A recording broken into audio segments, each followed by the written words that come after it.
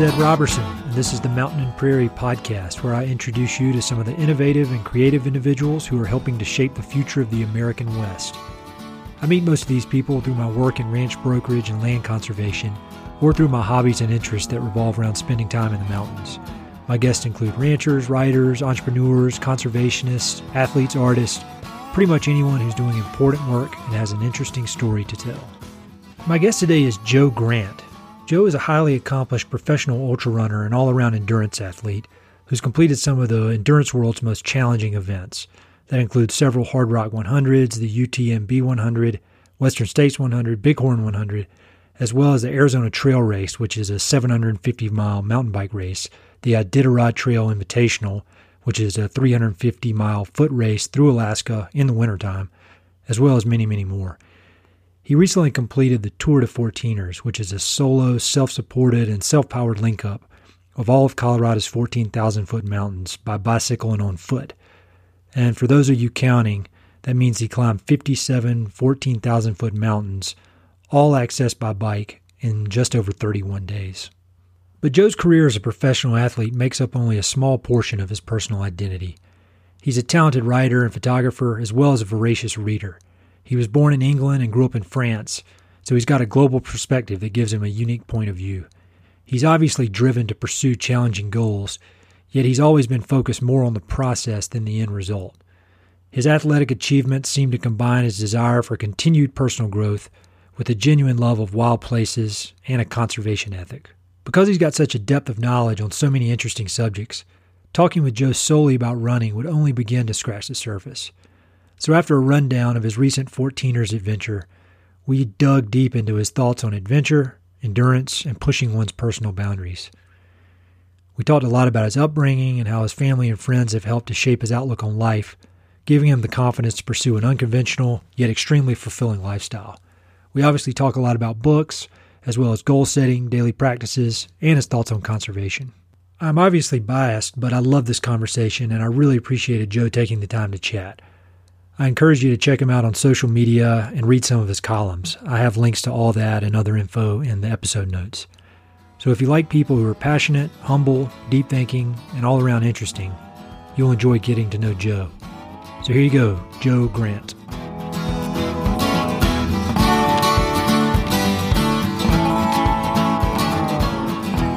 So the way I've been starting out these interviews is kind of the normal question you probably get a lot. But when you meet somebody, you never met them before, and they say, well, what do you do? How do you answer that? Usually I just say I'm a professional runner because I think it's like typically the easiest answer. Sure. In practice, what that involves is I get some money from sponsors, I get some money from coaching, I get some money from writing, and a little bit on the photography as well. And so it's a little bit more of a piecemeal kind of job. Being the outdoor industry is a tough industry to be in, and there's a couple reasons for that. One is it's difficult to make a living just being straight runner because it's very performance based, and you're either running well and you're getting paid to do that. And in trail running, I think it's a little bit broader. Like there's this kind of an ambassadorship piece that is sort of required of athletes. Sure. On a personal level, I actually like that because it broadens the scope of intellectually, artistically. There's all these other things other than just being a runner, and so that's kind of important to me to stay engaged. Sure. So the short answer would probably just be like I'm a runner, but the longer one was there's all these pieces that kind of feed into making that lifestyle possible. Yeah, and that is exactly the reason I wanted to have you on here. And this is the first time we met, but I've followed your writing for probably, ever since I moved to Boulder, so over 6 years, I think 5-6 years. And so that was one of the things I thought was so cool is that you're obviously an extremely talented endurance athlete, and you're more, as we'll talk about, you do a lot more than running, but you also have all this broad range of interests that I've kind of been able to absorb through your social media and your writing. So that's what I wanted to hit on. Sure. I think probably the first thing we could talk about is your most recent project, the 14ers. Yep. Can you talk a little bit about that?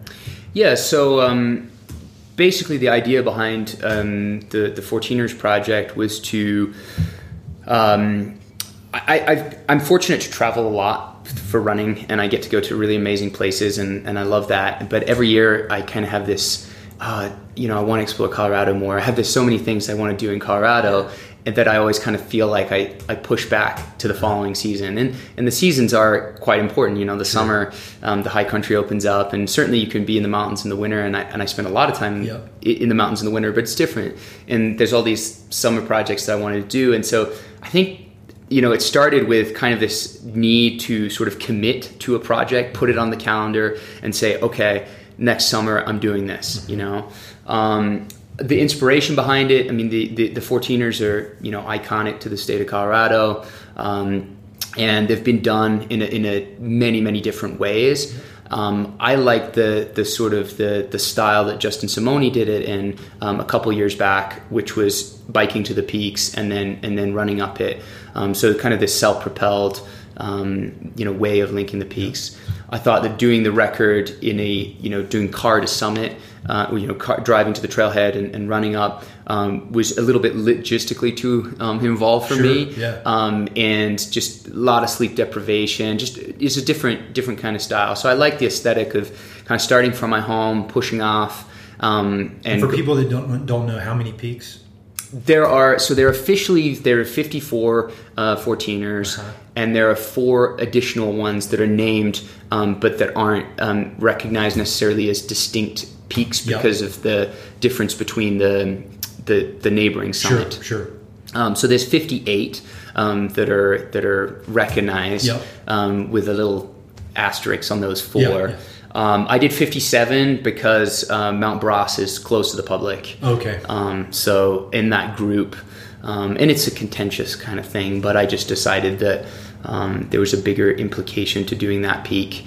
That makes sense. At a community level that I didn't feel like, I was entitled to it or anything. So, so I did 57 That's awesome. peaks. And so the idea was just to leave from home and tour the state and go up the mountains. And I like the idea that traveling by bike allowed me to carry my gear, and quite a lot of gear, that would be heavier on my back, to basically transfer it to the bike and then be able to cover a relatively good distance. 100 miles on a bike isn't that bad, whereas on foot, it might take you, a couple, 3 days, and that would be, kind of moving. So I like the fact that the bike allowed me to move slowly enough to appreciate things and to kind of experience things at a nice pace, but also actually cover some distance and be able to, get to the peaks a little bit more. Because I didn't have 3 months to take off. And so you were completely self-supported. You didn't have anybody out there bringing you gear, no supply drops or anything like that. I mean, were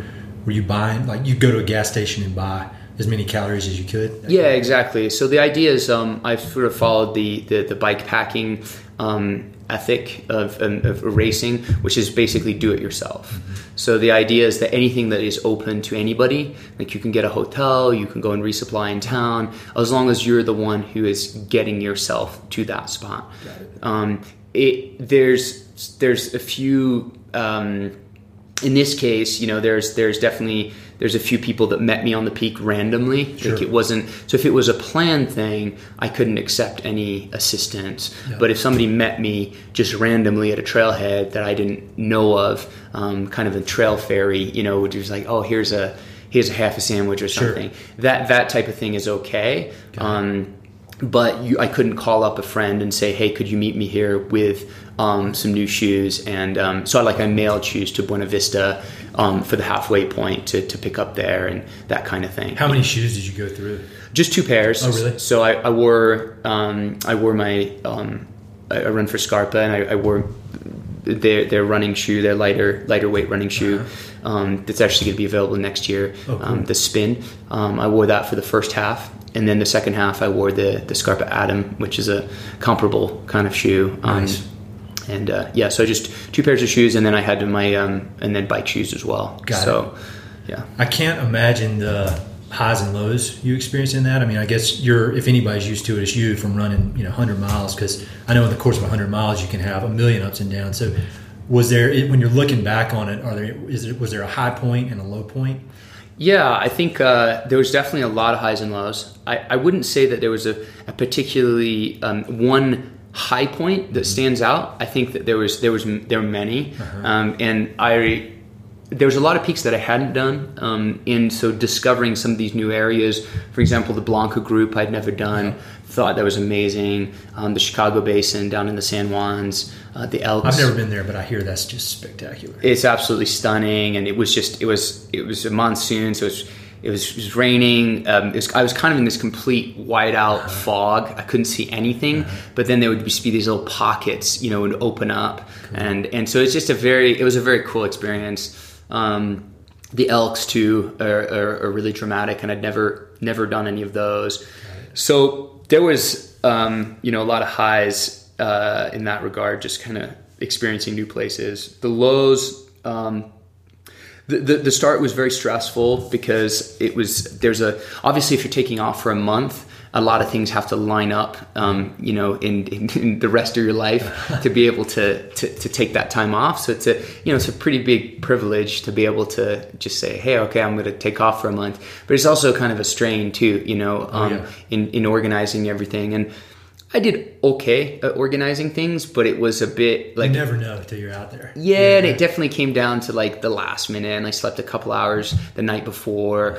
Not because I was stressed because of the trip, but because of setting up everything to do the trip. Sure. And so I was hoping that wouldn't happen, but it did. And then... Is that pretty standard? Does it happen every time? Well, this is just a different... It's just so much bigger. Yeah, so it's logistically. It will happen kind of every time. But I have things more dialed, say for a 100-miler, I'm much more familiar with the needs and requirements of the race. It's usually a day or so event. Got it. So it's just much more familiar. Sure. Leaving for a month logistically. It's funny because the gear doesn't really change.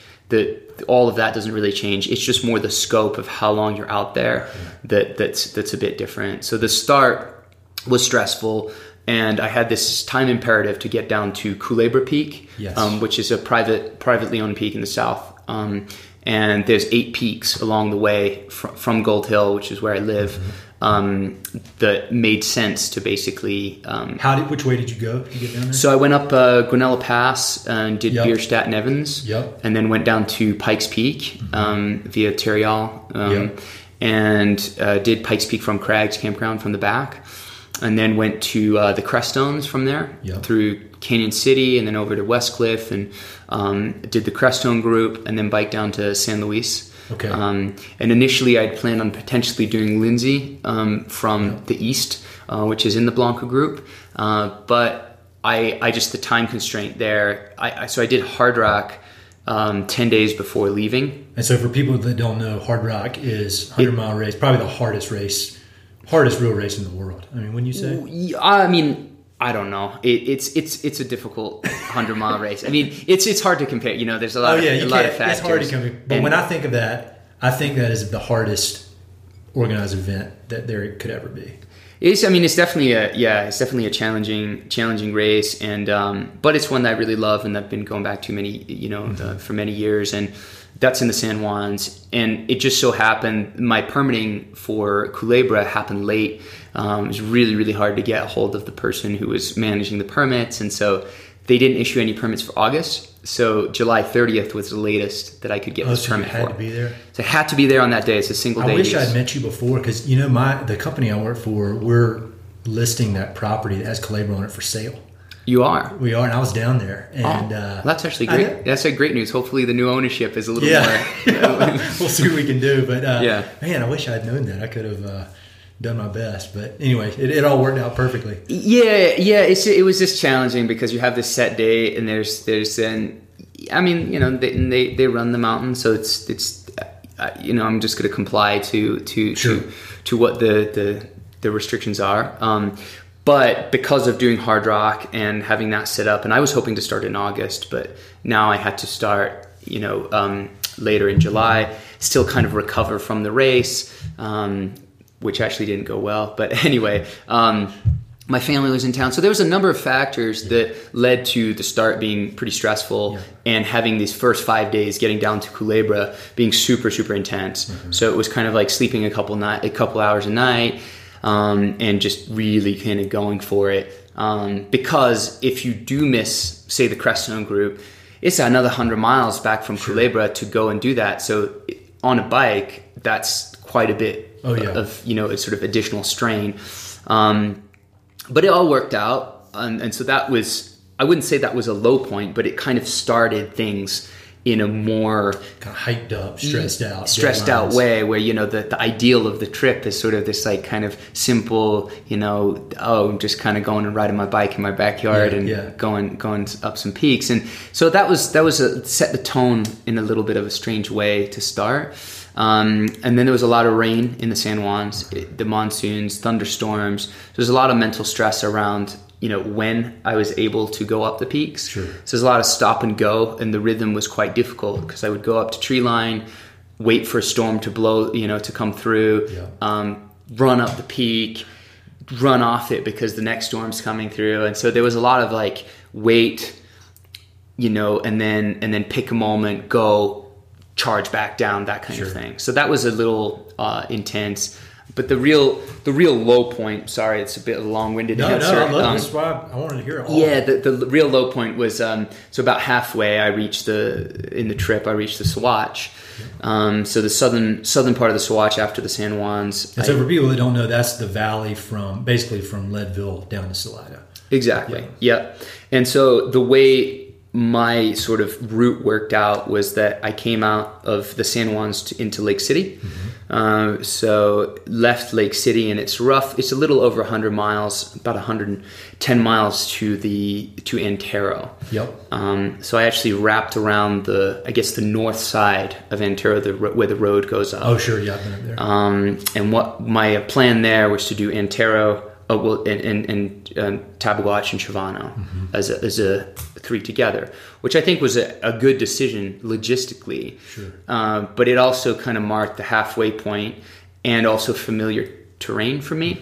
So I think I got there feeling pretty good, excited that I was kind of heading north and home, and, you know, and let down my guard a little bit. And so when I started up Tabaguach and Chavano, it wasn't quite as easy as I wanted it to be, and I really felt that cumulative fatigue, and then Antero is a very uninspiring peak. There's a road to the top. There's a lot of quads, and it's just messy, you know. It's and so I was just in a bad headspace, really, and so it wasn't even bonking. It was just this core depletion of just. How many days in were you at that point? So this was probably it's, you know, a couple weeks. I'm not exactly sure, you know, give or take a few days there. So it's right around, and I think that is 30. The San Juans, I believe, is 27. When you completed the San Juans was 27. So those three kind of brought me up to 30. You know, which is right around the halfway point.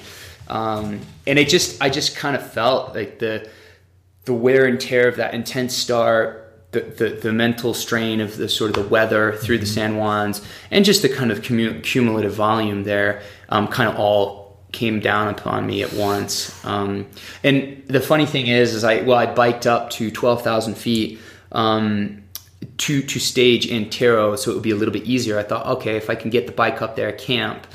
It was a good decision, but it was also really cold because you're above tree line. The ground's harder.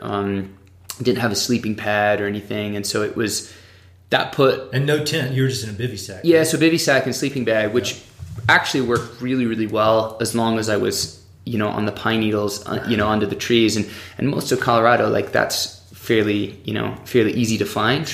But on Antero and Princeton, both of those you can go up the road to 12,000 feet, and so I camped there, and both of those nights were definitely the coldest, and one of the few nights I actually didn't sleep that well.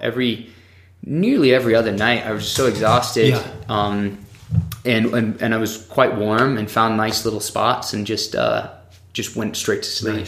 So I think the mix of just the accumulation and also just the familiarity of being back in like a place that I know. So I kind of let your guard down a little bit. Yeah, you do that, and then you know exactly like this how big the climb is. Whereas when you're discovering, it can go on and on sometimes and be a little bit demoralizing, but it's also like new. Sure. So you're like, well, oh, there it is, cool. Whereas here it's like, no, I know this is the full summit or whatever. That's rough, man. So that was challenging. And do you have any techniques that you developed over the years for coming out of those kind of dark spots where your brain starts getting the best of you? Because I would imagine that's kind of part of your job is grinding through that. So is there a technique you use? Yeah, that's a good question. I think for me, a lot of it's actually quite. I've moved. Over the years, I've sort of come to a place where I feel like I can rationalize what's happening to me, and so sleep deprivation makes you usually pretty negative and kind of like a little bit angsty, and your body's fighting. Basically your recovery system, and all you want to do is close your eyes and lay down and let your body just and you're fighting that. And I think the awareness of the process of what's happening to you is very helpful. And this is something I really noticed during the Arizona Trail Race, which is a mountain bike race across Arizona. How many miles? It's 750 miles. And you did that? In April. Okay. And that was kind of part of the preparation for this. Sure. Was I wanted to do a long bike packing race and dial in some of the gear. Sure. It's pretty challenging. It was in a completely new environment for me in the desert. Yep. So there's all these things I wanted to sort of practice. And it's a very interesting, beautiful environment. The ecosystems down there, like in the Sonoran Desert, are absolutely phenomenal. I've never been there, but I've heard it's just unbelievable. It really is. Completely different, but it's just amazing. Yeah, and you go from the desert, and then you move up to sort of Flagstaff into more the high country, and then you go to the canyon, and you finish with this crossing the Grand Canyon, carrying your bike on your back, and it's a really remarkable experience. Cool.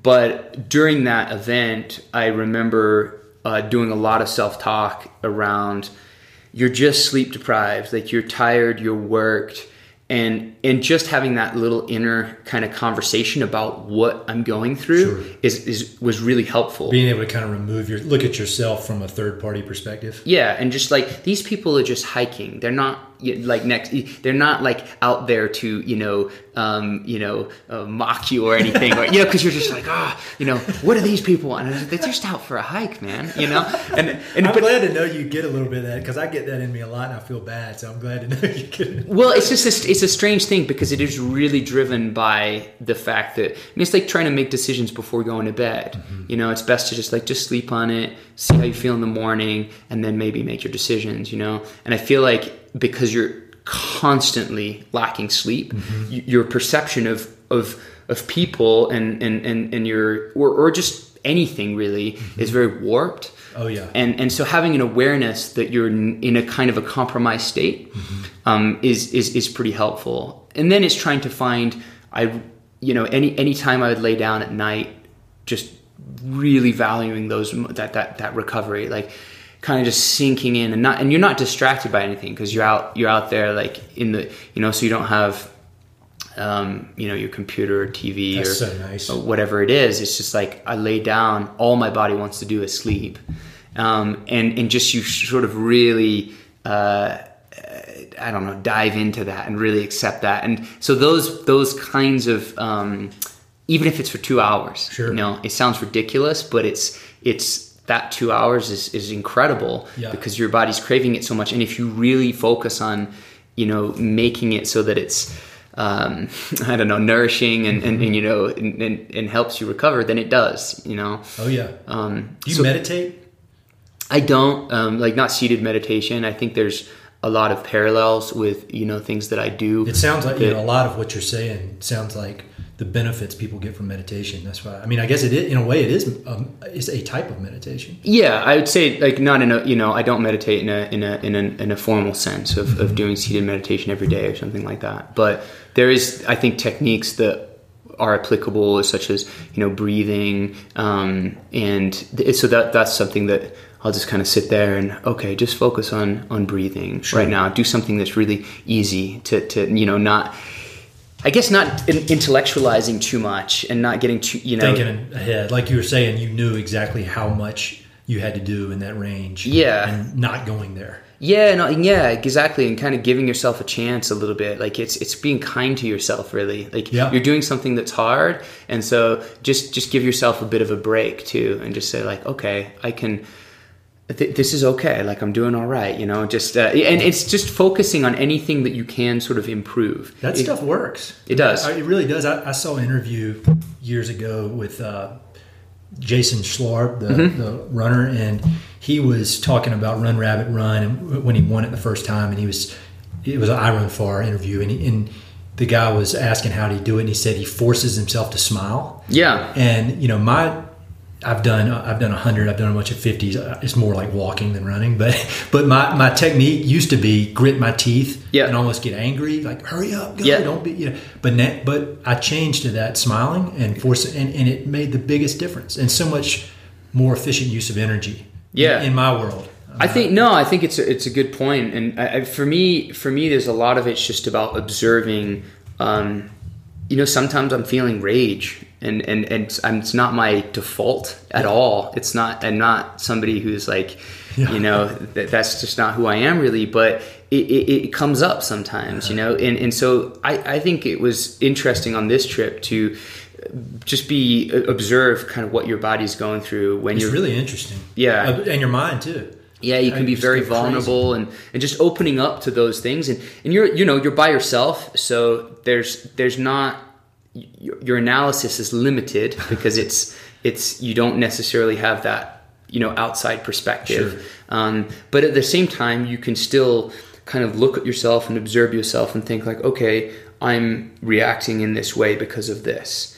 And all of a sudden, it's a slight shift in perspective that makes all the difference. Snaps you out of it just a little bit. And it's hard sometimes. I think that there's triggers, like someone would honk at me on the road or something, and it's complete like irrational response to it, like I'm allowed to, like sort of right this way, and but then I think like, okay, just calm down. You're just in this state of being a little bit on edge, but it's also a really interesting moment to sort of observe your reactions and how you're feeling. So I spend a lot of time actually, in this kind of process of self-analysis. I do too. Yeah. And the thing is, it's refreshing, but it's also a little bit frustrating. Is that you're never going to figure it out. Mm-hmm. Until your dying day, you're always going to be. You get more data, you can figure out how you act a little bit more, and then move on. You're always getting better, but you're never fixed. You never got it all figured out. Which is, I think, what's compelling about the getting out there and challenging yourself in these different ways. Sure. Because there is so much to learn, and it is a continuous sort of like opportunity to sort of. That's exactly why I do it. I mean, obviously, it's on a preschool level compared to what you do, but. It's for that. It's for the mental, the mental growth you get from it. Because you can just go to the gym and lift weights or whatever and get in shape.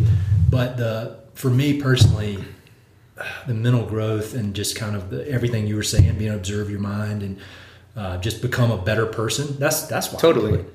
And I think there's, it's all stepping stones. Like I don't think there's any better or, there's the place that you are in your life at this point in time. Mm-hmm. So I feel that to me, this project corresponded to kind of where I was or where I am in life. And so it was a reasonable challenge, but it was definitely a challenge. It was definitely something that was going to pull me out of my comfort zone and make me grow and learn something. If I'd done this, 5-10 years ago, I probably wouldn't have had the same mental disposition to be able to do it. and it might have been nearly too difficult, not necessarily physically, but just mentally. I don't know if I would have been in the right headspace to kind of to be there or to really grow from it. It could have been quite a miserable experience if I wasn't ready for it. I thought that after the Arizona Trail, I was like, this was the right time to do it. Okay, like I just kind of mentally it was exactly sort of where I needed to be to do this event. Had I done it even the year before, like last year, I don't know necessarily if it would have worked out the way it did. So it seems like you're obviously setting physical goals for these big events and everything from the hard rock to the 14ers, and it seems like you've done that for years. But so you're obviously goal oriented, but you also seem to be very process oriented and in the moment oriented. So how do you balance those two? Because I would think, especially when this is how you make your living, it could be very easy to just get completely focused on the goal and nothing else. So how have you found a way to balance it? Because you really seem to be able to enjoy it even in the hardest parts. Yeah, I think the goal offers a framework. It's basically a commitment that I think that in one of the questions you mentioned related to this was, say, like the book, taking a picture every day. That's like I've noticed you'll have goals like that. Take a picture every day, or write a certain amount every day. Which I think is really, I do that same kind of stuff. Well, the cool thing about it is that the objective, I guess, is to try and reach that goal of being able to take a photo every day. But then the process, the 365 days of doing it, is what becomes the learning experience. Sure. At the end, well, I've finished it. It's done. And sure, but it's actually the process, and as it's unfolding, when you're really learning to, say, hone your craft, or you're learning it's a practice. Exactly. Daily practice. That daily practice, I think, is what's transformative. If you're also focusing on, a single event, a single day, or a single moment as your objective, if for whatever reason that doesn't happen, then, what's the point? You could get injured. There could be like a terrible weather. It could be, the event could be canceled. I don't know. Like you could get sick. There's just all these reasons why the actual goal could not, be attained, basically. And so if your only focus is projecting towards that, then you kind of forget about the process. And then you get there and you're disappointed because you've dropped out of the race, or so to me, it's like making the process, I would say, interesting. Enjoyment is only one part of the equation in my mind. I heard a quote from somebody recently that said people often confuse comfort and happiness. Yeah, that's a good quote. And I think that's especially true in what you do, because there's a lot of times you're not comfortable and you're not happy out there, but when you add it all up at the end of the day or the end of the month, you're fairly content with it, I would think. Totally. And I think it's there's a lot of complexity to life, and there's a lot of interesting things outside of just having fun. And I think that is part of it, and I take a lot of joy out of running and climbing and biking and all these things, but it's the same with, say, reading or taking photos or things like that. It's not always just fun. There's this other learning kind of component to it. You've got to be stretching that comfort zone, right? You have to. And so I think it's important to see in the process that. I don't know. I'd be surprised if anyone would just go out for even, a casual run and say the whole time it was just absolute, complete bliss, of just sort of, and it's great. Sometimes maybe that does happen occasionally, but for the most part, the exception. Yeah, the process. There's something interesting about effort and kind of being a little bit uncomfortable, and you learn from that. And I just. I don't know. I think that's what's fulfilling at the end of the day.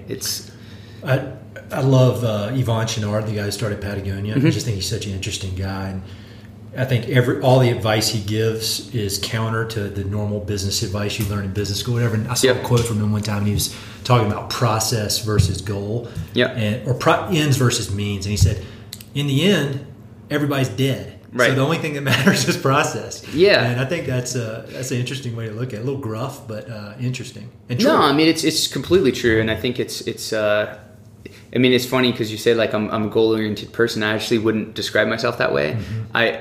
I set goals, but it's really a framework. And has that changed when you were, say, 10 years ago? No, not at all. Yeah, I've always been very much about the process.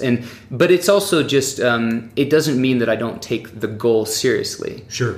And you just see it as a framework or as it's a reason to let you have these experiences moving towards it. Yeah, it's kind of having a vision and being able to project and say, well, this is an ideal sort of, trying to be like a better person, for example. Sure. You want an ideal. You want something of like you'd look at, say, I don't know, like the Dalai Lama and say, wow, that's an exemplary human being. Somebody who you could aspire to be like. But you don't want to be the Dalai Lama. You want to be yourself with traits that are, noble or that are, and so it's kind of working towards, I think, just an ideal, which is where the goal comes in. That makes sense. Like working towards, and it can be something as basic as like working towards a time or a finish or something at a race, to put it in the endurance context. Yeah. And that's a nice way to say, okay, because I'm shooting for this, I'm going to have to elevate my process. Right? I'm going to have to get better because my goal is this higher aspiration, and so it pushes the process. So they kind of both feed each other, really, Very cool. You need to write a book about this stuff. More people need to hear it. So I'm very interested in your background as well and kind of how you came to this outlook you have. So where did you grow up? I grew up in France. My parents moved to France when I was 6 years old. And my sister was 1, so I have a little sister. Okay. And they're both English teachers, and they moved from the UK. I was born in Oxford, England. Okay. And lived in France essentially through college. I went to college in France. Okay. And then did an exchange program to Durango, to Fort Lewis College. Oh, nice. And met my wife there. And I also had some family in the U.S. So there was a kind of a connection there as well. How did having that international perspective from a young kid, how did that affect your outlook? I think it affected a lot because it was interesting being in France growing up. I was always considered like the Brit. We were never really.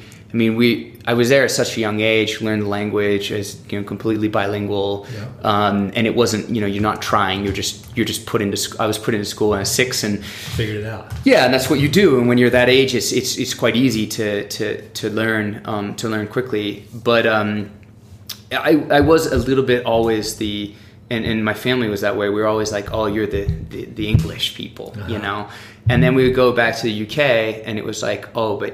You're the Frenchies kind of thing.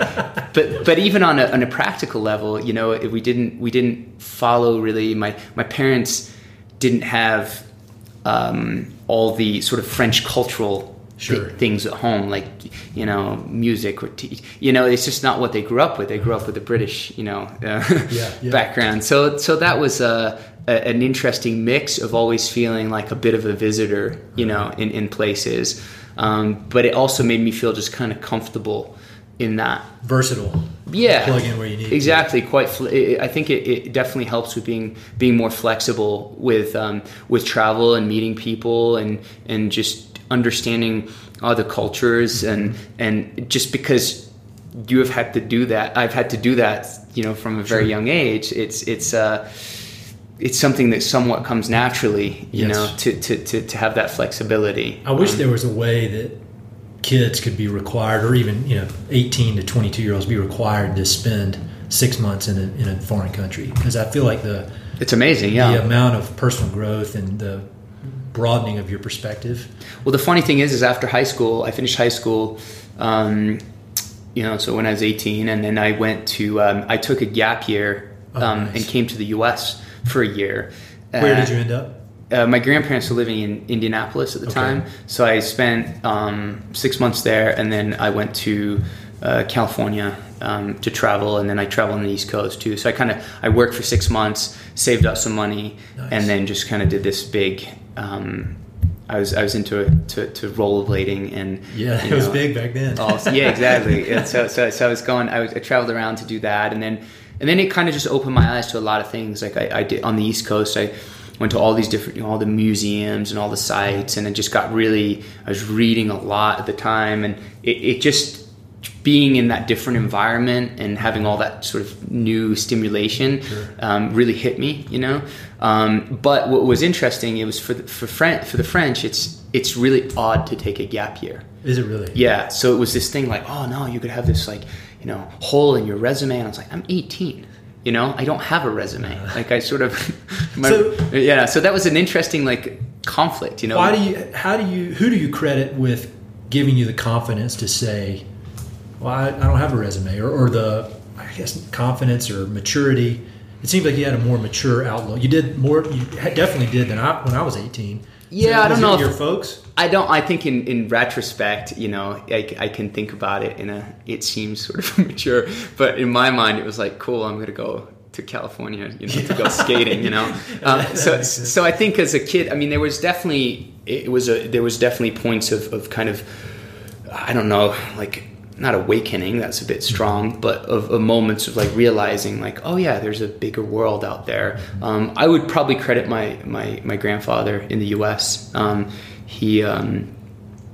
remember him telling me you got to stop kind of messing around with this skating stuff and kind of become a man basically. And it didn't really hit me until I left and started traveling by myself and exploring, and then it kind of was like, oh yeah, there is this bigger world out there that's because I grew up in it's a fairly small little community, and you get that small town kind of feel, and you but still being fortunate to travel to the UK and some to the US, and so I was exposed a little bit in that way. But yeah, my mom's been, maybe when my parents came over to France, it was a pretty, I wouldn't say risky decision, but it was definitely a decision that involved kind of selling the house that they had, and basically coming over with a truckload of stuff and starting to teach English and hope that it worked out. So that was kind of an ambitious decision, and with a family in tow. Yeah, with the kids, and my that's sister. A whole different deal there. Yeah, it's two of us, but it was quite simple, And the other thing that's important is to say is that the French system kind of allows that. There's a lot of help for if you break your leg, you're taken care of. There's not the same precarious kind of lifestyle that, the US has all these opportunities and everything's very open and all of that, but man, if something goes wrong, it's kind of all on you. Whereas you're on your own. Yeah, the French system, it's school's free, and then the healthcare system, and so there's a lot of these basic needs that allow you to be pretty minimal, I guess, in your lifestyle, and that you're going to be sort of taken care of. My wife and I lived in Central America for a year for her work, and that was and I was 30 when we moved here, 31. Yeah. And it was a life-changing experience. It's Costa Rica. It's not like we're living in sub-Saharan Africa or something. Sure. But just the simplicity of it. Yeah. That was the biggest takeaway I took. And, you come back here and you go to the grocery store and there's 3 aisles of bottled water. Yeah. Do we really need all this? It's an interesting, on one hand, there's all these opportunities, and it's everything's there is that kind of the American dream sort of concept that you can kind of do whatever, but it's not that simple. I think it's not that. The global perspective allows you to pick and choose. And you don't just accept the system because it's the system. You can kind of question it and act accordingly, or at least that was my indication. So you were talking about your mother. Did I see on social media recently that she ran 100 miles? She did. So awesome. It is awesome. It's just kind of. How old is she? She is. She was born in '58. So what's that? 62? No. Not quite, right? Is it, wait. Really? 58, right? 58. Yeah, that's right. 58. Yeah. My math's terrible. Man, I can't do math without Excel spreadsheet. Yeah. Well, there we go. So my mom's 58. Yeah, and so she started running in her, I think it was early 50s, so not so long ago. That is awesome. And did a couple half marathons, did a few marathons, and then some 50Ks. And I think that the big thing was that she was just very casual about it, but genuinely interested. So genuinely, there was this kind of intrinsic motivation to do it. Yep. So it wasn't anybody forcing her to go out and run. It was just kind of like, oh, this is fun. She joined a running club group in town, and there's a great group of people, and then would come to my races and support that. And yeah, I just gradually got more and more into it. And I remember, I think it was last year, she said, I just kind of want to see what it feels like to run for 30 hours. And I was like, cool. Wow, that's awesome. And it was, I knew that she could do it. Like mentally, she's just kind of, she's really strong that way and can commit to, a project. And I think it just comes a lot. It's she's a very genuine person. So when she's saying that she wants to do this, there's no ego involved. That's rare. Yeah, it's just very much of I want to do this and see if I'm capable kind of doing it. So I think that's where your process must come from. That sounds very similar to your outlook. It is, yeah. I think there's that genuine kind of piece that I think really helps, because when things do get hard, you're sort of out there. I think you can feel like you're out there for the right reasons. Sure. And it was hard. She had some IT band issues and had to walk a lot, but just kind of embraced it and got it done, and had a great experience. So yeah, I'm super, proud of her, and just like happy that she experienced that. That's cool. That is a huge. No matter how you shake it out, that is a huge accomplishment. That's awesome. Yeah. So your family obviously has had a huge influence on you. Do you have any other mentors or role models? And they could be people you've read about or people you actually know. When you think about people you admire, does anybody come to mind? Dalai Lama, I guess. Yeah, I mean, there's a lot. I think it's a lot of people depending on the period in my life and different moments in time. Sure. There's just times when I'll read something that just really resonates with me. I don't idolize people. I feel like there's I'm inspired by what people do, and so it can be anything from just a friend doing something really thoughtful, or really sure. Genuine and kind, and being like, oh, that's a really good quality. Yeah. I can think of you might know Jeff Rose. Yeah. From I don't know him, but I know exactly who he is. Yeah, he's somebody that just kind of comes to mind, and just how he carries himself as a person is very. He's a very kind person, very genuine person.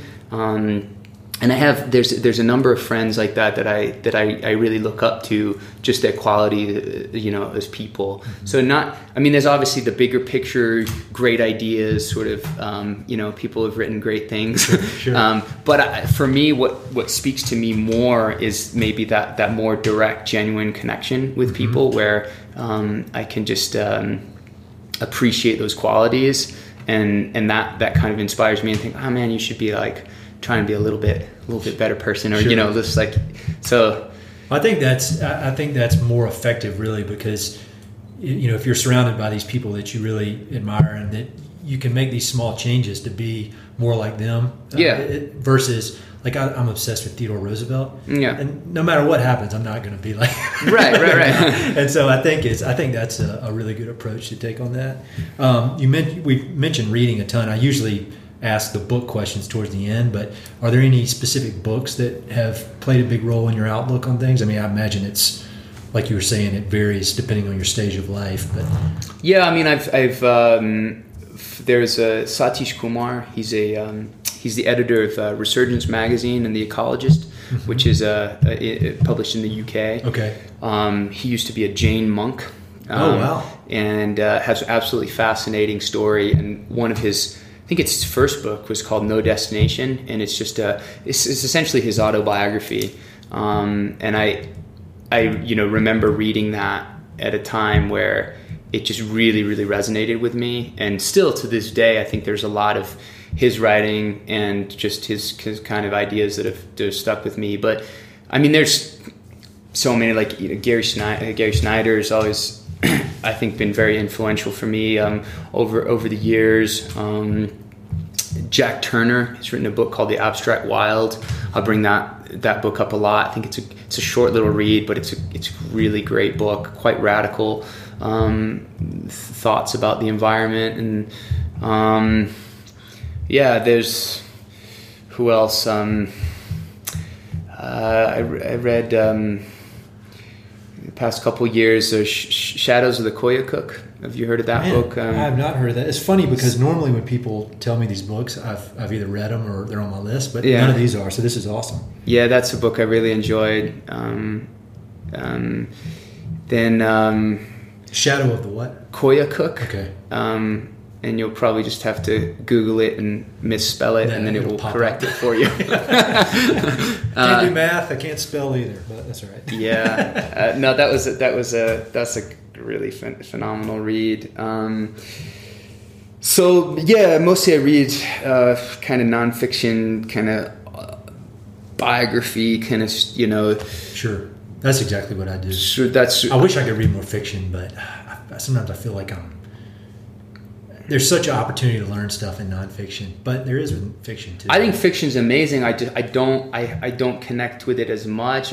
For a while, I was really into Hubert Selby Jr., which is super dark, and Last Exit to Brooklyn, kind of I really like his writing style, which is very graphic and a lot of detail, and just he picks really interesting words as descriptors of things.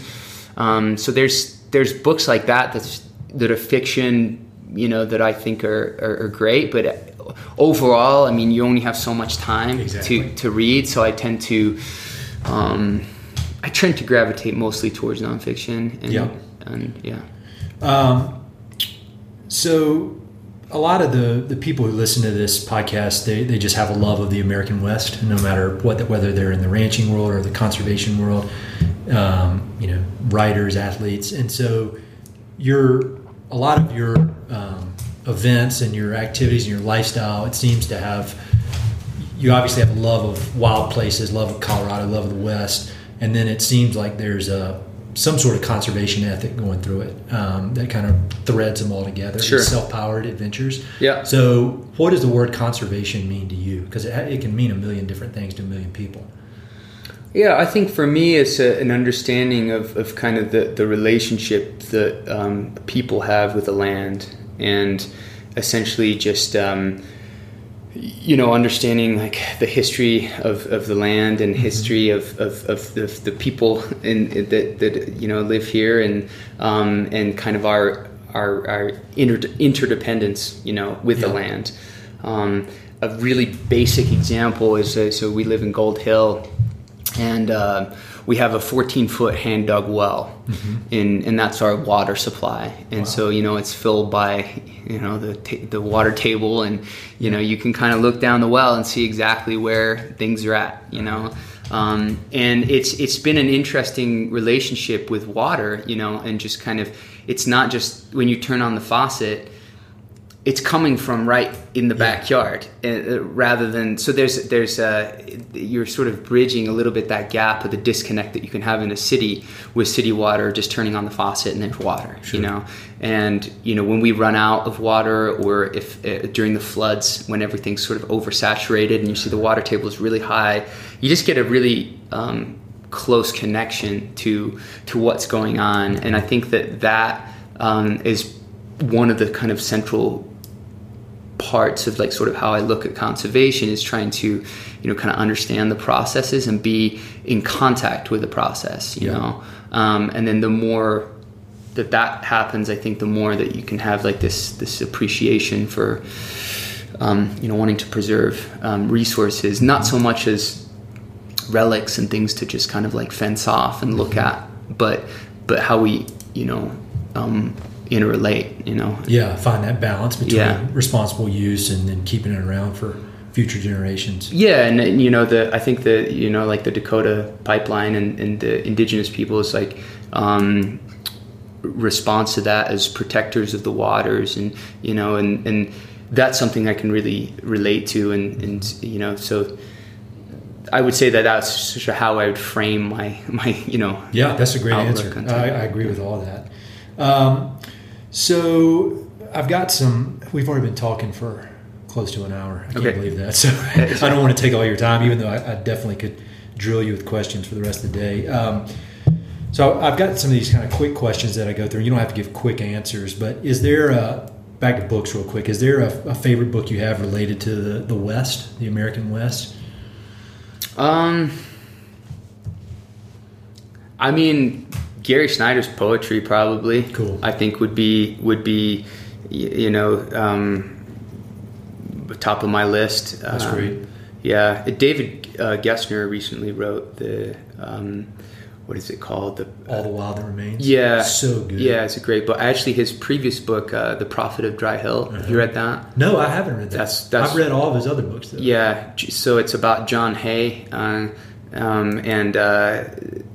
it's just I really like his style of writing. Yeah, he's hilarious. Yeah. Have you read My Green Manifesto? I haven't. No. That's good. Okay. That's really good. I'll check that out. So he lives in North Carolina, and he teaches at UNC Wilmington. And one of my good buddies is a very talented writer, and Gessner was his professor. Oh, nice. And so I'm actually going to try to get him on the podcast. Great. Because that All the While That Remains, I think, is one of the best overviews of issues related to the American West that I've ever read, combined with a double biography. Right. Yeah, really good read. Very just dynamic kind of. Yeah, that's a great one. I'm glad you mentioned that. Yeah. Do you have any favorite documentaries or films?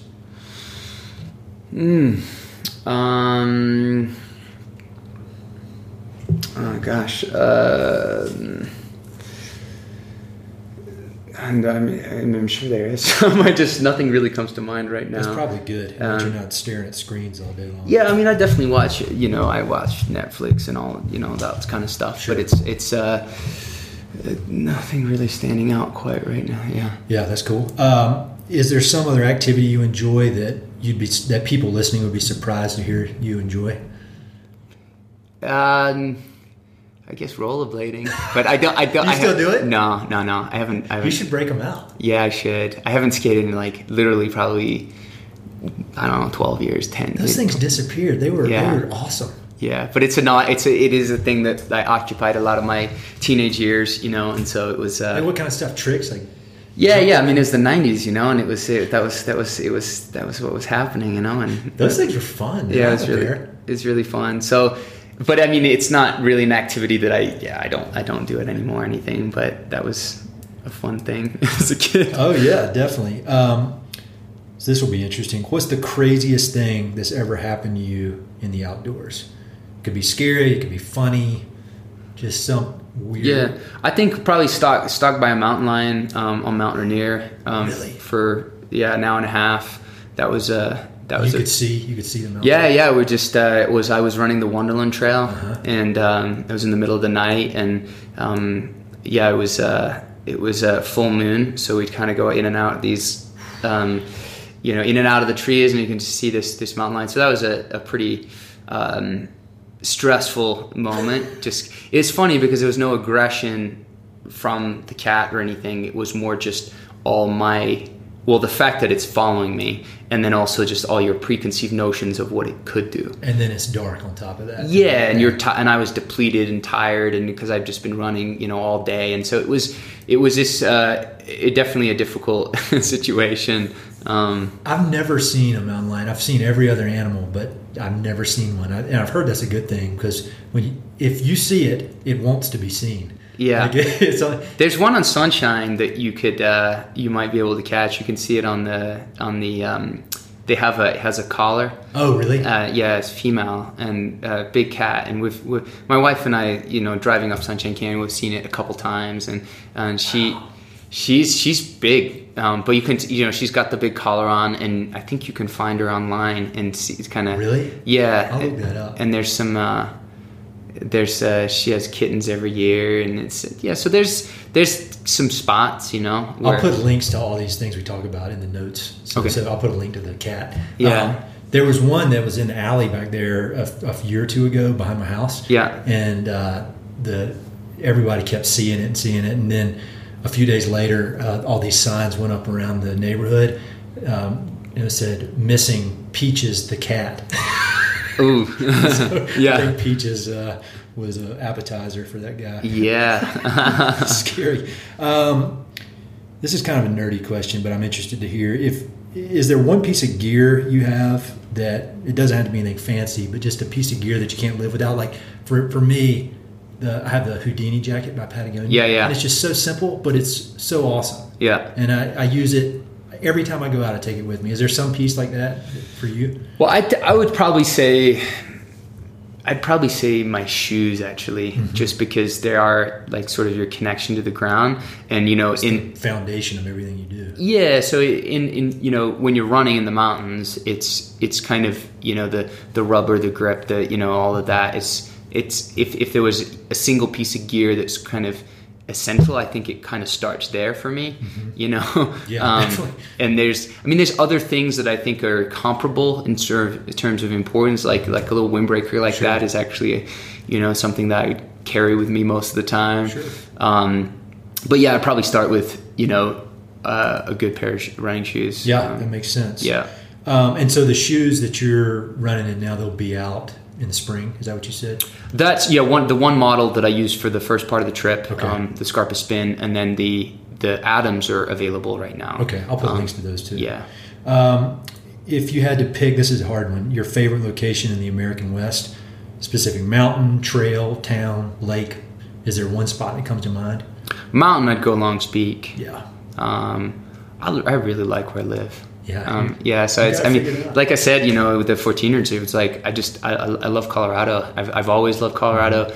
I first came here when I was 12 years old to Aspen, actually, with my grandparents for a short vacation. Oh, nice. And remember just being kind of completely enamored by the bells, and then when I moved to Durango for the year on the exchange program, was like, wow, it's just always I've had this connection with Colorado. So, but as far as mountains, Longs Peak, it's the closest to home. I think it's a really amazing mountain, and it's complex. It's got a lot going for it. So that's a good one. Yeah. If you had to say what you think the biggest challenge or opportunity facing the American West in the next 20 years, what would you say it is? I think the privatization of land. I think that is of the selling of public lands is a huge topic right now, and could be extremely problematic. Yes. I think it redefines everything, basically. It does. And so I think that in terms of that will influence everything else. Yes. I think the opportunity is to basically realize how important it is to keep these lands public. Sure. And reaffirm why that's the case from the start. And so I think that to me is one of the pivotal sort of I agree with that. And nobody's mentioned that. Brady Robinson, the executive director of the Access Fund, he briefly mentioned that. We kind of ran out of time, and so I'll put some links to that, because that's a huge issue. It's a huge issue. I mean, water is the first thing that would come to mind, but I think beyond that, this would just change things so dramatically in a way that I don't think we even realize quite how bad it would be. Well, and water is such a broad issue, and it's hard for people to get their heads around it, but this is an issue that is pressing right now. Yeah. And there's a lot of good info online about what the implications would be, so I think that's a very timely one. Yeah. Hopefully they'll get it figured out. And so one more question, or two more questions. If you could make a request of the people listening to this, and again, just people who love the American West, what would it be? A request. I think just to to get outside and enjoy, enjoy this amazing area that we live in. I agree. And treat it respectfully. That's how you start conservation. I mean, that's how I got started. Is I came out here when I was 16 for a trip at base of Mount Princeton. Yeah. And that got it in me, and now I do a lot of land conservation for my job, and I think it's all because I got outside. Yeah, I think it's not about being preachy. It's just about showing people like the opportunities that are there, and being outside. It's difficult to deny sort of the beauty and the how amazing things are out here. And so I think just getting people exposed to that is great. Get out there. So how can people connect with you? You've got awesome social media. So what's the best way for people to find you? Yeah, so my website's alpine-works.com, and then all my social media handles are Alpine Works, basically. So most active on Instagram and the website. So, but yeah. And you write a column for I Run Far? I do as well. Yeah, so a monthly column called From My Doorstep, which I actually writing. You're a great writer, by the way. Oh, thank you. It's writing is so hard for me. It's kind of like running, It's hard, but it's good. It is. It makes me feel good when I'm done with it. Yeah. All right, man. Well, thank you so much. That was great. Yeah, thanks a lot for having me.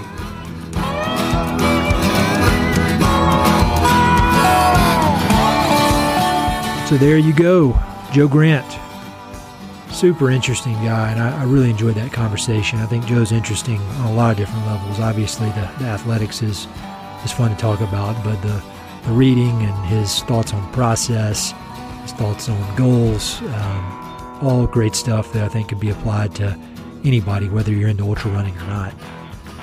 So thanks, Joe. I appreciate you taking the time. I know you got a lot going on. Thanks to all of you for taking the time to listen to this podcast. As always, if you know of anybody who would be interesting for me to interview, don't hesitate to reach out. All my contact info is on the webpage. Also, if you have an extra 10 seconds, it'd be great for you to subscribe to the podcast and give it a few 5-star reviews. I understand that does good things for the visibility of the podcast, so I'd appreciate that. More importantly, I'd appreciate it if you just passed it along to folks who may find it interesting. But again, thank you for your time. Thanks for listening. I'll talk with you soon.